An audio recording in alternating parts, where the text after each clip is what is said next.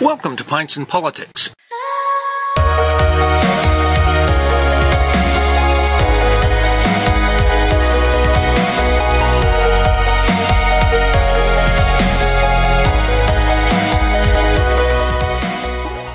In addition to this podcast, Pints and Politics is also broadcast every week, Thursdays at 8 p.m. on Trent Radio, CFFF 92.7 FM in Peterborough, Ontario. You can also stream us live from the Trent Radio website at that time. We explore all things political with a focus, albeit far from exclusive, on life in Peterborough and in Ontario. Since March, we've been gathering together online for these discussions. The discussion to which you're about to listen was recorded on Monday, August 24th. If you're listening as a podcast episode, each episode will be, again, 30 minutes. Joining me for this online discussion is our veteran politics panel. You know them all. First of all, we have property manager and businesswoman Jenny Lancio, then Curve Lake First Nation councillor and Ontario NDP Indigenous Peoples Committee Chair Sean Conway, playwright and math teacher Tim Etherington. Next, we have Peterborough This Week journalist and former mayor of Peterborough, Sylvia Sutherland, then campaign manager and consultant Lauren Hunter, and closing out our roster is editor, writer, and podcaster Donald Fraser. So thanks to all for joining me online today. Now, we're going to start the first half hour with an examination of the imminent school opening in Ontario, of course in Peterborough, and the issues associated with that. So the first voice you'll hear will be Sean Conway. So for anyone in the Ontario government to really take a look at First Nations plans for return to school and with early learning centers, because we're the ones that are leading the way. It's not the government and it's not the school boards. What are you doing? What is it? How are the First Nations approaching this, Sean? We're actually listening to healthcare professionals when it comes to the implementation of any return to work or return to school policies. We've held back our even possibility of opening the doors of our daycare and school by at least 2 viral cycles. Online learning will be supported and enhanced. We're hiring half a dozen new teachers for our school with 40 children. So we'll have much expanded teaching staff to work online with our students, to focus on land-based education and getting our kids outside and being a part of the community, and really focusing in on connection to community and family as a way to learn curriculum, and to really think outside the box when it comes to things. So even when we do have children that are returning to the schools, they'll be there once or twice a week, with the remainder being done online. They'll be strictly cohorted with groups of 6 in the class. And that's our plan moving forward. And even beyond that, I think that it's safe to say that if there's even a single case of COVID-19 in the Peterborough Public Health catchment area, our schools will not be opening. Right now, there are 5 active cases in Peterborough. I assume there are 4. I am assuming that the public board and the separate school board here is tracking this. But should I assume that if case numbers start to go up, that the boards will act? Or is it going to be guinea pig time? It's guinea pig time, Bill. Guinea pig time. There's no... I fortunately have no children in the school anymore. But what I don't understand, and I've been trying to follow this as best I can, is how the government expects the boards to put into place any reasonable program in a couple of weeks. I mean, it seems to me it's like jelly to the wall. Things keep changing almost every day. And how do you deal with the boards who, for example, don't have a good slush fund in which to, those boards that don't have the necessary reserves, and they tend to be in the north. They tend to be Catholic boards, not all, but there's apparently at least 40 boards in this province that do not have adequate reserves to implement what the province is trying. And I don't understand how they expect this to happen in a couple of weeks. Am I being thick here, or what? No, I think you're absolutely right. You even look at the backlog in the infrastructure in Ontario schools that's well needed I always respected Liz Sandals as an education minister for the Liberals, but, she had a tendency to take care of her own riding before she would think about the rest of Ontario. And the Conservatives have done nothing to boost the ability for schools, school boards, or staff to access infrastructure dollars for what's needed. So if you have schools like Kenner with huge backlogs in repairs that need to be done, or name, let's say, any school anywhere, how are they supposed to make up money that they never had in the first place and say, oh, you can access your rainy day fund? Smash the piggy bank. But the piggy bank was gone after Harris. Yeah. And the rich get the prosperous boards. Exactly. And it's the ones who have suffered all through everything that are. So let's talk about rural infrastructure. Okay. Yes.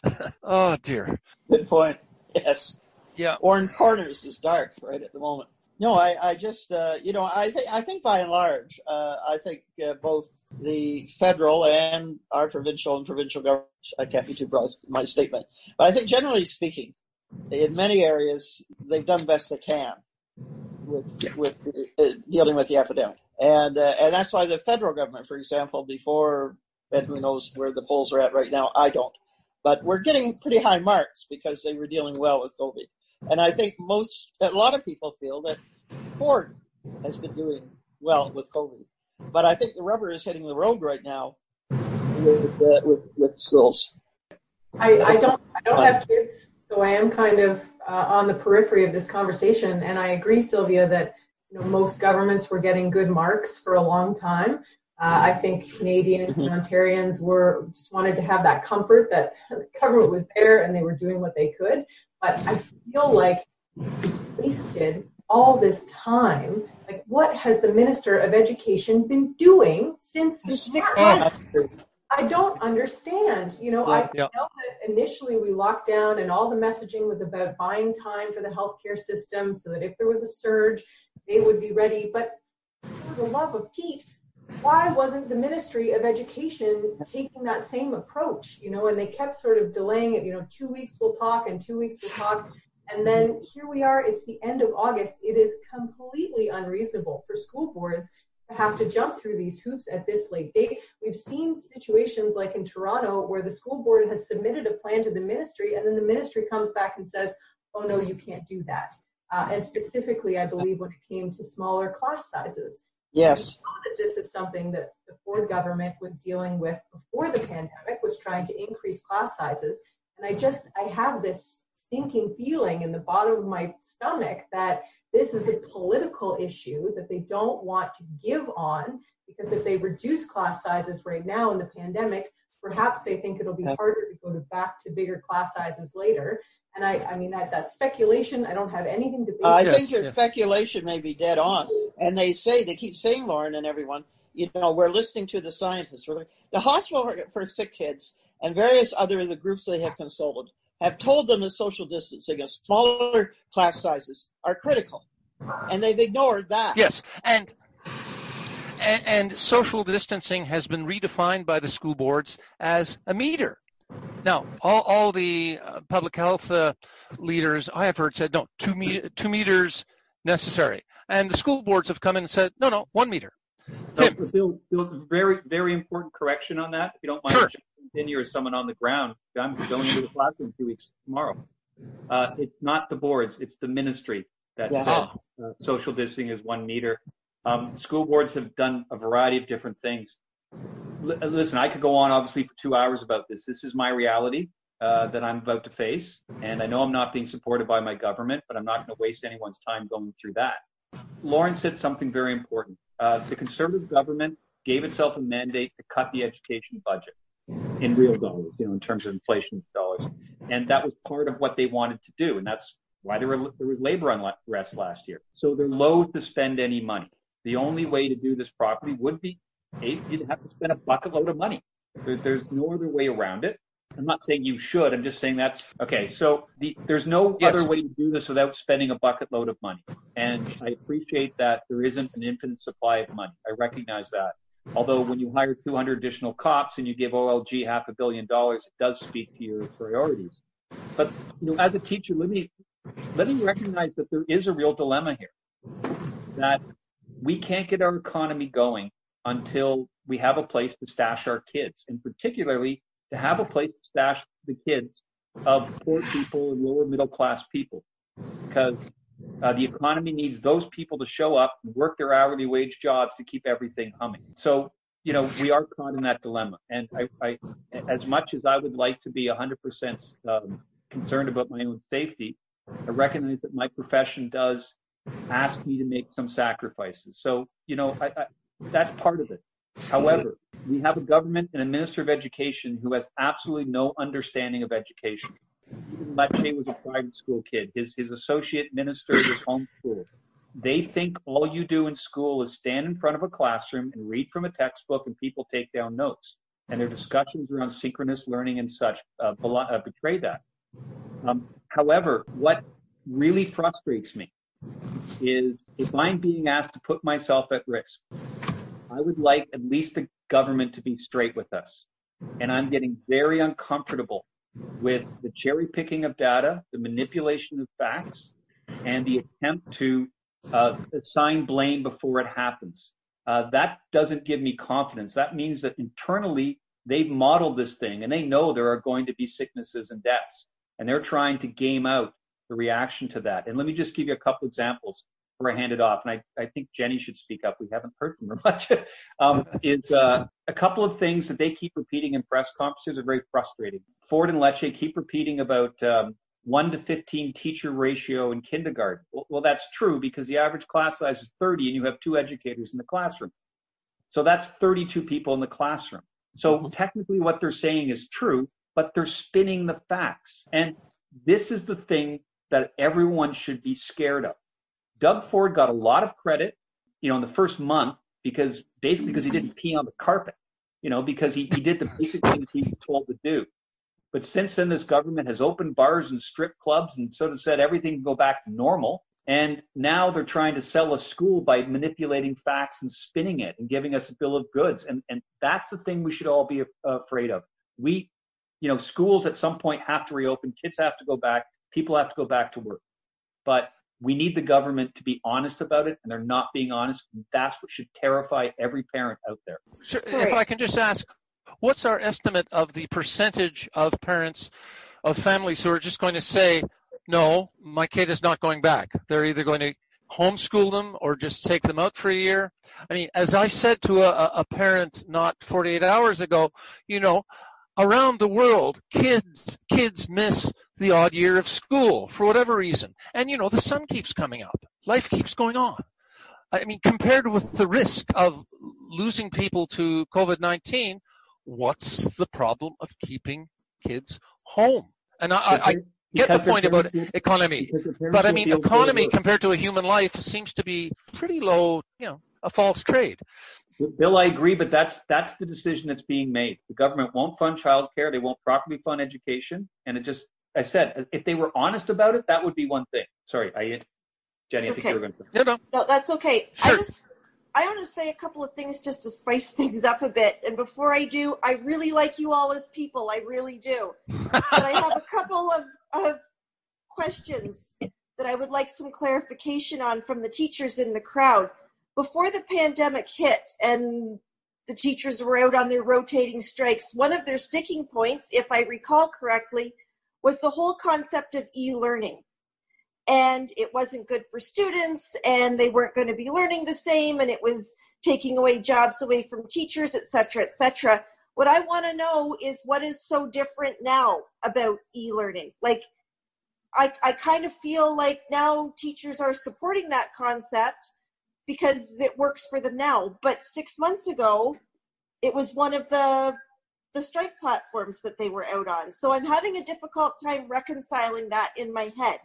The other issue that I'm having a difficult time reconciling is when the pandemic first hit, I would like to know, where was the teachers union with the girls working the drive-thrus every morning and the people checking out the groceries?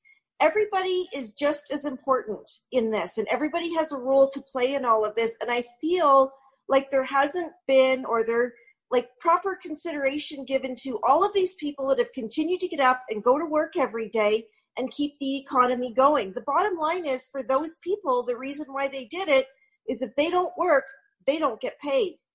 And that's the big difference. And I think it's important that we recognize that. Jenny, if I can respond to your it's easy to make argument. the decision to stay at home when you're guaranteed your income. So Jenny, first of all, one quick thing that needs, clearly the government's media approach is working. There is a big difference between online learning in a pandemic and e-learning. The issue with e-learning was they wanted to institute mandatory e-learning modules, one a year in high school. That's a very different thing than a once in a lifetime emergency where we find other strategies to deliver learning. Teachers actually do want to go to work and do it safely. The best comparison is the drive-through. The young woman working at the drive-through had far more protections and far more protocols in place than any teacher is being offered right now. I would like to go back to school and I would like to get to work. I'm looking forward to seeing my kids again because they get a much better education when I see them in person. I can do a much more effective job. However, so what have you as a teacher or your union suggested, or what is it that you think you require that you are being told you cannot implement? Temporarily hiring enough teachers that we can lower the cohort in each class so we can practice social distancing. It's as easy as that. If you think this is the union problem, then you are exactly the target audience of Stephen Lecce and Doug Ford. I am not being bamboozled by some political propaganda. I am just Joe Blow watching everything from the periphery. So that's, and I'm not the only one that kind of takes those things from it. And I think that's why sometimes it's difficult for teachers to understand why they maybe don't have the public support that they deserve. And I do believe that education is important. And my daughter was educated in the public school system, and it's super important. But I feel like maybe like Lauren mentioned, and I don't know if this is what she meant or not, this is a political tug of war that's going on. I'm not super convinced that it has 100% to do with safety. Okay, so let me repeat once again. This is very important. We are talking one more time. Let me repeat. Yeah. You said, what do the unions want? And demonizing the unions is precisely adopting the Doug Ford, Stephen Lecce playbook. But setting that aside for a minute, what do educators want? Hire a temporary amount of teachers to reduce the cohort in each class. It's as simple as that. It would cost money, but it's as simple as that. And we could go back to somewhat of a regular education. But if you're not going to put dollars into it, then we end up with the mess we have. And you do things like try to convince everyone it's the union's fault, which is exactly how the government is trying to set this up. And I should really point out that most teachers thought that the last round of e-learning through the pandemic was terrible. They lost students galore. High school teachers were having their students drop out like crazy. There was no real engagement. It was a failed experiment. What they're planning on rolling out next, we still don't know. We're passing judgment on things, and teachers have not been brought to the table to even know what their semester is going to look like next year. It is a lot of political spin, and quite frankly, I'm mind blown when I see blanket statements made about teachers and them not caring for students or their school communities, because every teacher I know is a very passionate community member who cares for their students, cares for their school community, and it kind of makes me wonder when I see these blanket statements, the mindset of people who are making them. It's like, is there a disconnect between loving your job, loving what you do, loving kids, loving your community? I don't get it, because that's why most teachers are in this game. And there is a massive difference between what teachers are going to be facing in the classroom and virtually every other frontline worker. Frontline worker. I'll give you a good example. My daughter was just in the hospital. If I may, just finish this off. My daughter just was in the hospital. So they go one-on-one on a room. You're not allowed to touch the kid. You'll talk often from behind glass. Teachers are going to be put into rooms with 25 to 30 kids. Now, it was just announced today that those kids in high school are not even rotating for the day. Those kids are staying in the room for the full day. One class, one day. So what other frontline worker is in a confined room with very little ventilation? Because if you've been to most of the schools in Peterborough, you'll know there's not a lot of new high HVAC material going on there. Locked in a room with kids for the entire day at a time. And those kids are not going to sit on their butts. If you've ever been to a classroom with high school kids, they're not saints. They're not going to listen. So there's some weird preconceived notions out there that I think Tim is quite right. I think the Kool-Aid is being drunk. May I, Sylvia, go ahead. May I introduce another group into this discussion? I have every sympathy with the teachers. Teachers have made a tremendous difference in my life, and I sympathize. But we haven't talked about the kids. Oh yeah, and about what they may be exposed to, and more we're getting information on even young children and the after effects of having the virus, even though it may not be active now. There's more medical information coming out all the time about the children, and so there are other players in this. There are the teachers. Definitely, but there are also the kids they're teaching, and there are the people and the staff who are working in the schools. But and the families of the kids. We're talking about the teachers. We haven't talked about the kids. Well, and it's funny because a piece I did on social media a week or so ago, maybe 2 weeks. So I talked. Yes, about, I sent that out. Yeah, I talked about the power of contagion, and I talked about how eventually this turns into factors of multiplying itself. It's like, you know, the old Pantene commercial, I told two friends and they told two friends, and so on and so on. What we've done is the government has put us through a very rigorous, very, very rigorous social distancing campaign, which I think is a great move. And what they're doing right now is tossing that out the window. And we did some math on it before. I'm not going to take you through the math, but you got to remember that each one of these kids is in a room with 28 other kids. Chances are they have a sibling. And if a sibling is in another class, they're in a class with 28 different kids. So a family of two, okay, has all of a sudden this cohort of two classes of, say, 28 kids. But, you know, it doesn't really stop there, because each kid in those classes probably has a sibling as well in a different class. What we've done is we've actually eliminated social distancing completely and just kind of made a big pool of students. And this has got implications far beyond just the students, which I think is pretty atrocious when we're using them as guinea pigs to say, well, we did all the social distancing, but oops, here we go, because those kids go home, and then it's the parents. So this is really we're creating a petri dish. The question that we have to ask ourselves is what impact is it going to be? We're lucky in Peterborough; we are relatively distanced from major urban centers. Once you start getting into Toronto, you know, your bets are getting a lot higher for having contagions spread in a significant way. Hey, Don, if I can ask, what about other jurisdictions? What's happening in other places apart from Ontario? Everyone in the Western world is going through this right now. The reports we hear. Has anyone got it right? If we're sticking to Canada, it's Ontario is probably scraping the bottom of the barrel when it comes to how they are handling the possibility of contagion. And, you know, that speaks for itself. Are there any plans that you are aware of as what happens if you have to close the school down? Have they planned for that? I can speak. Well, I can speak to what the protocols are from KPR and PVNC. Right. You know, both of them have adopted something, different variations on what's known as a quadmester schedule, where Donald points out that high school students, and sorry, I'm speaking to high school students right now. Our high school students will take one course a day. Either, I think in KPR, they're going to do it a full week in one course. PVNC right now is looking at rotating every other day with two courses until halfway through the semester and proceed from there, which, by the way, actually is a safer way of doing it than having kids go through hallways. Even a small high school has 1,000 people, and it includes staff and students and everything. There are over 1,000 people in these buildings, and when they fill the hallways, it's exactly what you think it would be. It's crazy. So that's all good. But if the reason they're also doing that is so they can contact trace to a certain degree. So if one child becomes sick, they can identify the cohort they were in. So the cohorts won't mix all that much.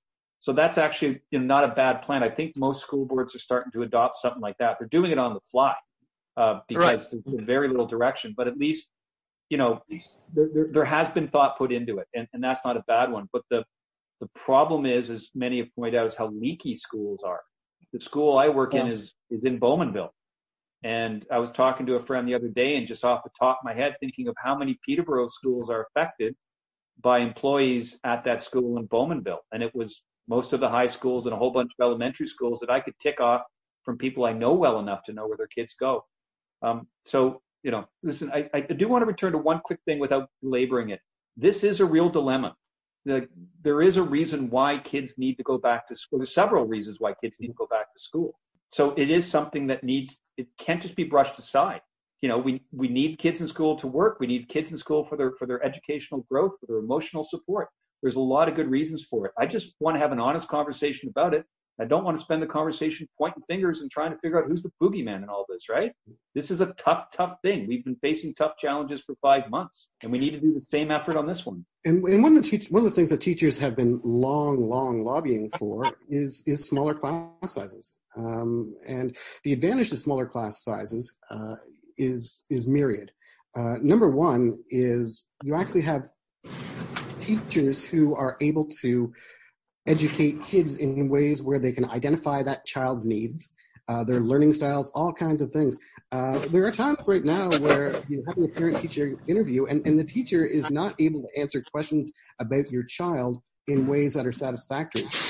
The reason for that is because they have 30 kids in their class and they're really unable to get a handle on the behavior, on the psychology, on the learning styles of these kids. And smaller classes help that. You get more one-on-one interaction. You get better small group action. You have ability to use different learning styles in your classroom to just address the different learning needs. There are a whole bunch of reasons for that. Right now, the bulk of teachers are asking for one thing. They're not asking to stay home. They're not asking to shut down schools. They're asking for something they've been asking for a long time, which is smaller class sizes. And if we are really, truly interested in keeping kids in school, that's a good way to go. Now, we're moving just to the last few minutes. Would people care to make summation remarks? Where is this going to go? When we have this conversation in a month or two, where will we be at? Well, I think we'll be in a situation where the majority of schools in the Peterborough area have been shut down. Right. I think that's what's coming in a month from now. I think that the governments at all levels are currently shooting themselves in the foot with the necessity of kids returning instead of continuing on with safe, measurable opportunities for, community and land-based learning, which again, I would say look to First Nations, who are now the leaders in education in this country. And beyond that, look to why we're prioritizing these sorts of things and why we're not then continuing things like CERB. We're not continuing the CESB for our post-secondary students. Programs that I think were very vital in us navigating the last 4 to 5 months. The transition to EI will be interesting to see when they get rolled out, but really it's about preparing families and parents for what is going to happen when their child gets sick, when their teacher gets sick, what happens when their school is shut down for 2 weeks and they've gone back to a job and they have to scramble to find childcare. Right. These are all the questions that the government should be asking itself, and I don't believe that they are. And it's throwing everything on the wall and seeing what sticks. They're putting it back into an unsafe situation. It's putting teachers in a compromised position. And again, we're just shooting ourselves in the foot instead of continuing. All right, anyone else? Last words. Yeah, what's going to be? I don't know where we'll be next time we talk, but I'm just wondering why we're dealing with all these issues near the end of August, when we've known since March that why we're dealing with all these issues. Regarding the schools, regarding the opening of the schools. Yes. And we have, constantly moving, these constantly changing recommendations, and constantly changing targets. And why, on the 24th of August, when we're taping this, we're dealing with when the schools are open, in a couple of weeks. I just think, I think that's basically because this isn't about getting kids back to school. It's about getting people back to work, and the kids are actually the ones that are. But we knew that we were going to be sending kids back to, or going to try to send kids back to school. Yeah, Lauren, go ahead. I don't know why we're doing now. Say that I sit around some tables with health and healthcare adjacent providers, and I think there's real concern among service providers about kids' mental health and their emotional state through this. So I appreciate that probably governments are thinking about the economy when they're talking about kids going back to school, but there is real concern among service providers about, kids that they're not seeing, kids that maybe would normally get seen by a teacher and then maybe reported to children's aid societies, or that there would be other structures coming into place. And that is not happening in the same way. And that's not to say that schools are the only way for that to happen, but it's been how it has happened. And so there are concerns that there are other underlying pandemics and crises happening that we're not seeing. And it's such a shame that we're having this conversation on August 24th about schools when we could have been, talking about this, and the government could have rolled out a plan far earlier. The reason we're talking about it now is because it's a really, really, really difficult problem, and there are no easy solutions. As a society, we put so much stake in public education. Our expectations are so high for public education. We expect so many different things from it. And that's what the business is. That's what my job is. It's very expensive. It's very complicated, and it requires a great deal of improvisation and agility on a daily basis. It's not something you can easily manipulate and turn into something else. So as I want to keep repeating, the government has a real problem on their hands, and it's not their fault. I just want them to deal with it honestly, and let's have a straight conversation about it. That's all I ask. Okay, and on that note, we're going to have to wind up. So Jenny, Sean, Tim, Sylvia, Lauren, and Donald, thanks so much for joining me on this panel discussion. So until next week, that's September 3rd, this is Bill Templeman.